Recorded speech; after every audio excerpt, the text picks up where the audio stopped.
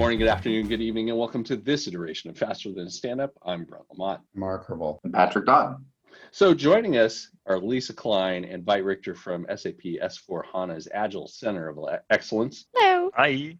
So today we're going to have a conversation in this iteration about success of COPs, organizing, and why we need COPs as part of our COP series. Let's start this time with Lisa. Lisa, walk me through what success looks like to you in a COP. So for me, actually, it's when the people get out of it afterwards and either they had a lot of fun or they say, okay, I learned something. And the best situation is when both happens. So they had fun and learned something. That's success for me. Patrick, success? So this is an interesting topic for me because that's success in a COP, you know it when you see it. If you're in the COP, you know that the conversation's going well. You know that people are learning things, and you know how the participation levels are. But where I tend to struggle is how do we measure success? Like, how would we say, like, for example, if we were asked to quantify the value of a COP that we have, what sort of metric do we put in place? Because you can measure something like attendance, but you can have 400 people on a Zoom call that don't say anything. And to me, that's not a very successful COP. You can have 10 to 20 people on a Zoom call and the conversation's lively and it's very successful. And those people act as multipliers and they leave and they take those learnings with them and go infect others with those learnings.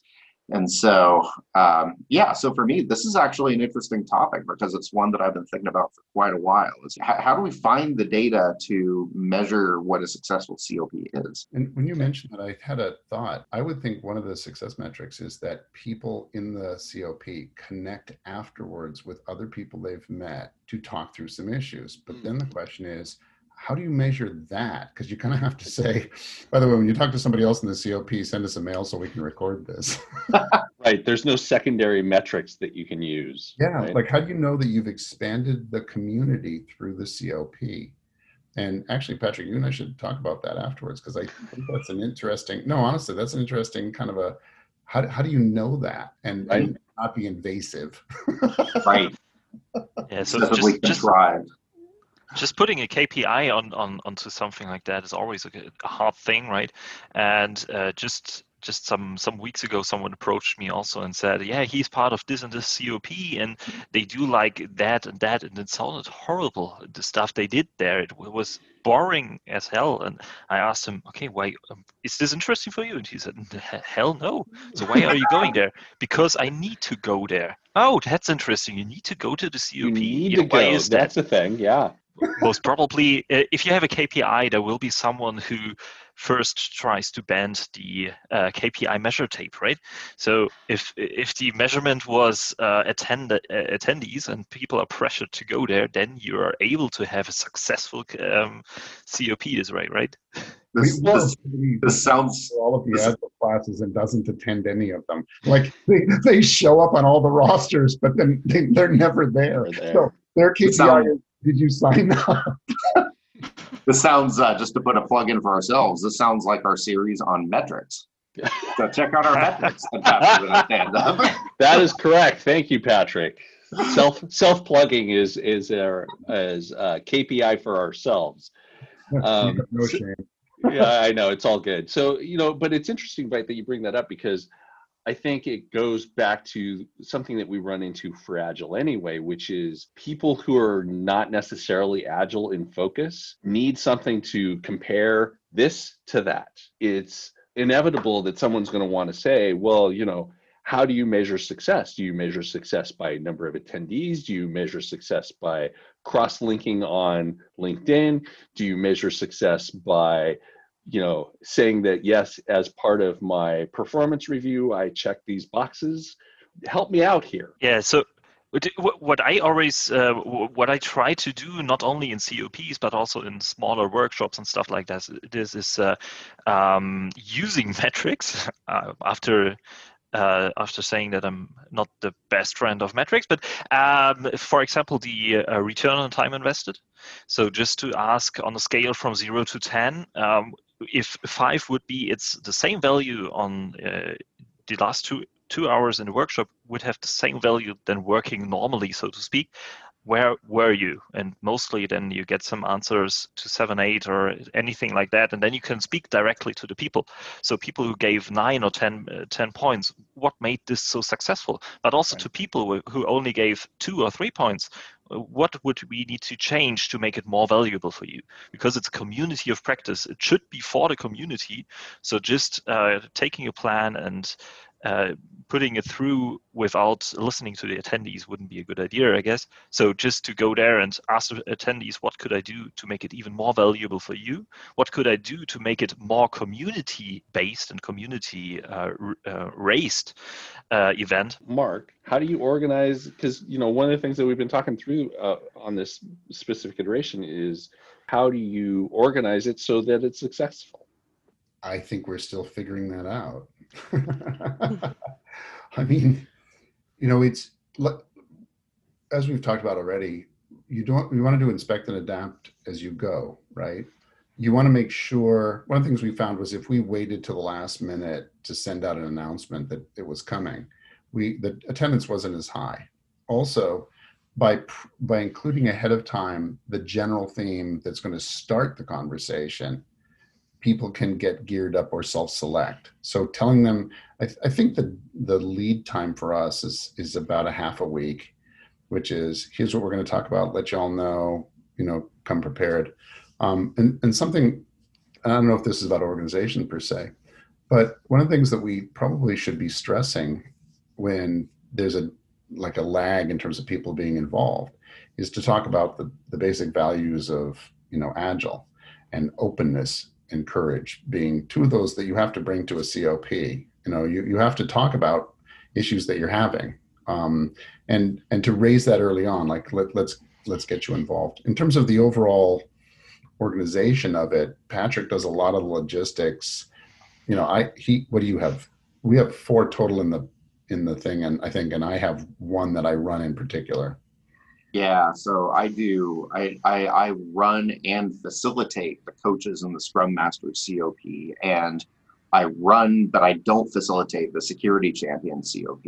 And then Mark and his guy named Arjun has the product owners COP. Patrick, talk to me about how organizing them is different between, say, the coaches one and the Scrum Master one. Yeah, so I think this gets back to a previous episode where Mark talked about the difference between the level of participation in these COPs, and it very much affects the way that they're organized too. Logistically, there's no difference. We have the same Zoom call, there's the same type of, solicitation to join, that sort of thing. It's just a different kind of discipline. But facilitation and organizing the conversation on the call is very different, because with the Scrum Master COP, we're trying to pull information out of people. So it's a little bit more interactive. It's a little bit more solicitory, if that's a word, to try to bring people into the conversation and try to always be asking people, what are some things that you're wrestling with? How can you describe a time when, that sort of thing. Whereas with the coaches COP, it's a lot more about time management, because everybody wants to say everything all of the time. And so it's a lot more about okay, I'm going to put a stop to this now. Let's come back to this. Let's go over to this person. I haven't heard from you yet. Would you like to say anything about that? It's a lot more traffic management. Lisa, have you found anything for your COPs where you've had to over-organize, or you felt like you over-organized and it just didn't really need to have that much attention? For me, it was more the other way around. When I look at the Agile Practitioner Roundtable, I was surprised that it worked out without any organization except setting up the meeting. And people who were on the original meeting forwarded it. So you ended up there, right. For example. Yep. And also, we don't have a fixed agenda. People just start talking about their daily Agile life. So there it was okay, actually, depending on the audience, it can work without any setup. But these are all people who work very, very closely with the agile topic. So they have all, I would say, the right mindset Sure. and Sure. tend to be very active people. So this will probably not work for all kind of COPs. Obviously it doesn't, but in this particular setup, that was perfect. And I hope it will stay that way, because so it's not too much effort. We were thinking of having a COP for introverts, but we gave up on that. Oh my gosh. So in the 2 or so minutes we have left, I want to make sure that we cover something that we covered internally when we were in between episodes, where it was, Veit, you were talking about why we need COPs and how they popped up like little mushrooms. Yeah, Walk me through that.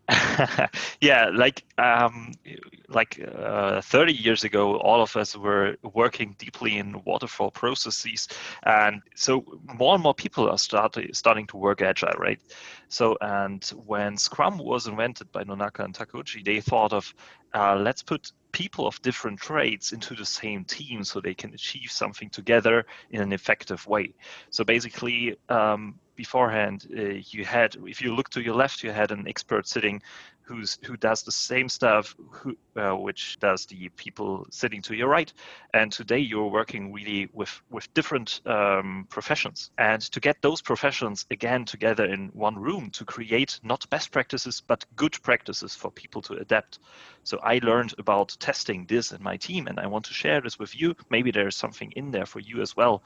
Is something coming back to the roots, so to speak, coming back to people on the same professional level, and get some new ideas out there for the own teams to collab on. Yeah.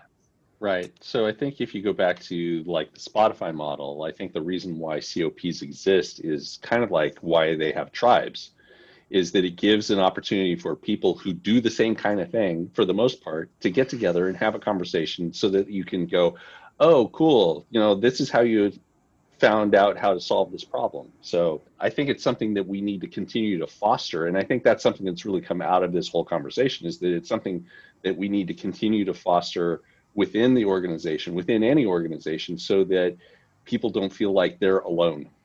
We should try to span a boundary too, which is one of the things that SAP's come back with to us when we did the intern stuff, is don't just appeal to developers. We tended to be very technical, and we tended to talk about tests and everything else. And yet there were people in marketing and sales and the like that all wanted to benefit from it. And they were shying away from things like COPs because they thought that they were going to be all about development and, check-ins and deployment and all that kind of stuff. Right. And so we specifically removed a lot of our phrasing that was too technical from some of the work that we did. And I think we have, actually, Patrick, you and I should talk about this afterwards, because I think we don't always say, hey, marketing people, hey, salespeople, come one, come all. We'd love to see you, because it actually will apply to you as well. The COP should not be specific to a usage of, for example, Scrum. Mm-hmm. Right. Like in our Scrum Master COP, we actually have some folks from HR in there. We got some digital marketing in there. So it's not all, Java developers, .NET developers. Right. Well, you know what? I think that's a great place for us to end. Thanks, Lisa, Veit, for joining. You are now friends of the podcast, and we look forward to seeing you at the retrospective, which is going to come very, very soon. Until the next iteration, I'm Brent. I'm Mark. I'm Patrick. Lisa. And Veit. Thank you for the invitation. Of course. Until the next iteration, you can give us a rating at your podcast provider. Shoot us an email at info@fasterthanastandup.com, or you can find us on Twitter at FasterStandup. Thanks for listening. And that was Faster Than a Stand-Up.